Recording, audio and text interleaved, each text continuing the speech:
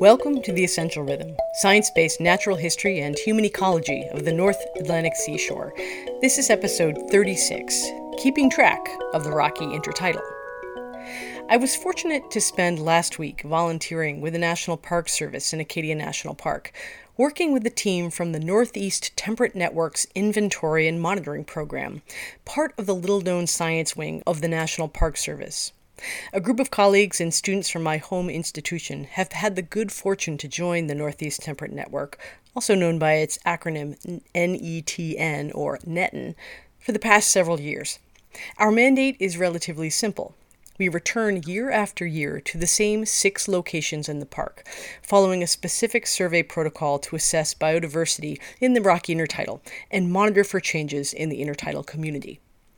It's a very interesting project to be part of, as the sampling sites were set up nearly 15 years ago and feature permanent plots in 5 different intertidal communities and 3 high to low water vertical transects and 3 tide pools. The plots in the intertidal communities, which include the barnacle zone, the mussel zone, the ascophyllum or knotted rack zone, the fucus or bladder rack zone, and the red algae zone, are all marked with corner bolts, which form a rectangle approximately 1.5 by 2.5 feet, and there are 5 of them in each of the intertidal communities. Each plot, or quadrat, is photographed and then searched for motile invertebrates, aka snails, limpets, and crabs.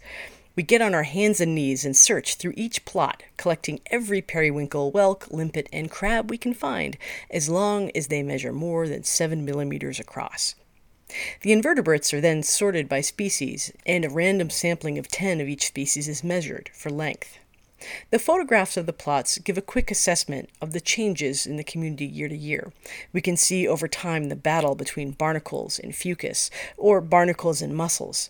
Some years the barnacle plots are really covered with barnacles. Other years, fucus invades these plots, and the photos show this clearly. The numbers and measurements of the invertebrates tell a story of how productive an ecosystem is and which species is doing well. When these data are collected in the long term, they can tell a big story of change or stability of communities over time.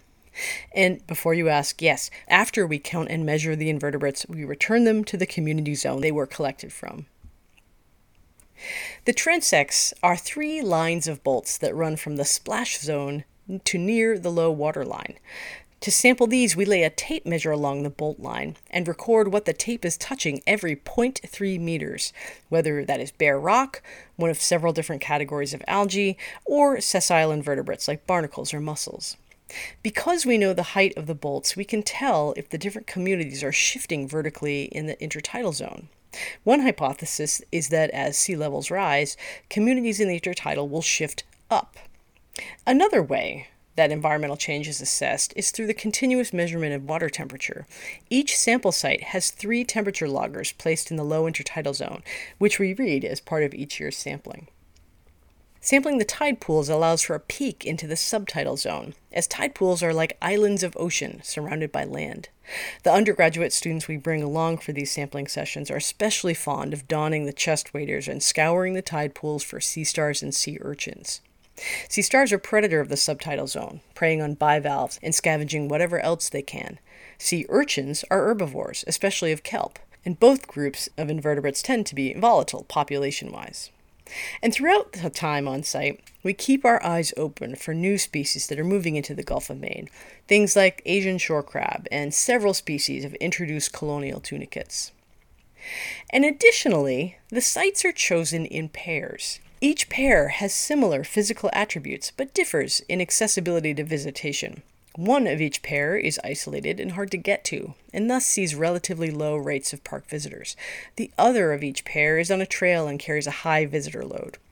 In addition to connecting the dots in terms of ecological change driven by environmental conditions, the impact of human visitation on the intertidal zone can be assessed by comparing sites pairwise.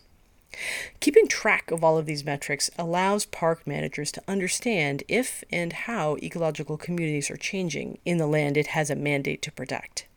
The Park Service is just starting to feel that it has collected data for enough years to be able to start analyzing it for trends. Comparing one year to another simply isn't enough to determine if things are changing. Year-to-year variability can tell a story that simply isn't borne out in long-term data. As someone who has worked for several years to count and measure all of these periwinkles and dog whelks, I am looking forward to learning what these data reveal. This has been episode 36 of The Essential Rhythm, written and produced by me, Sarah O'Malley. The show is produced on Wabanaki land. Check out photos of the net and fieldwork on our Instagram. Search at The Essential Rhythm. The theme music is Lightstream by the artist Siddhartha, used by permission through Creative Commons. Thanks for listening and join us next week.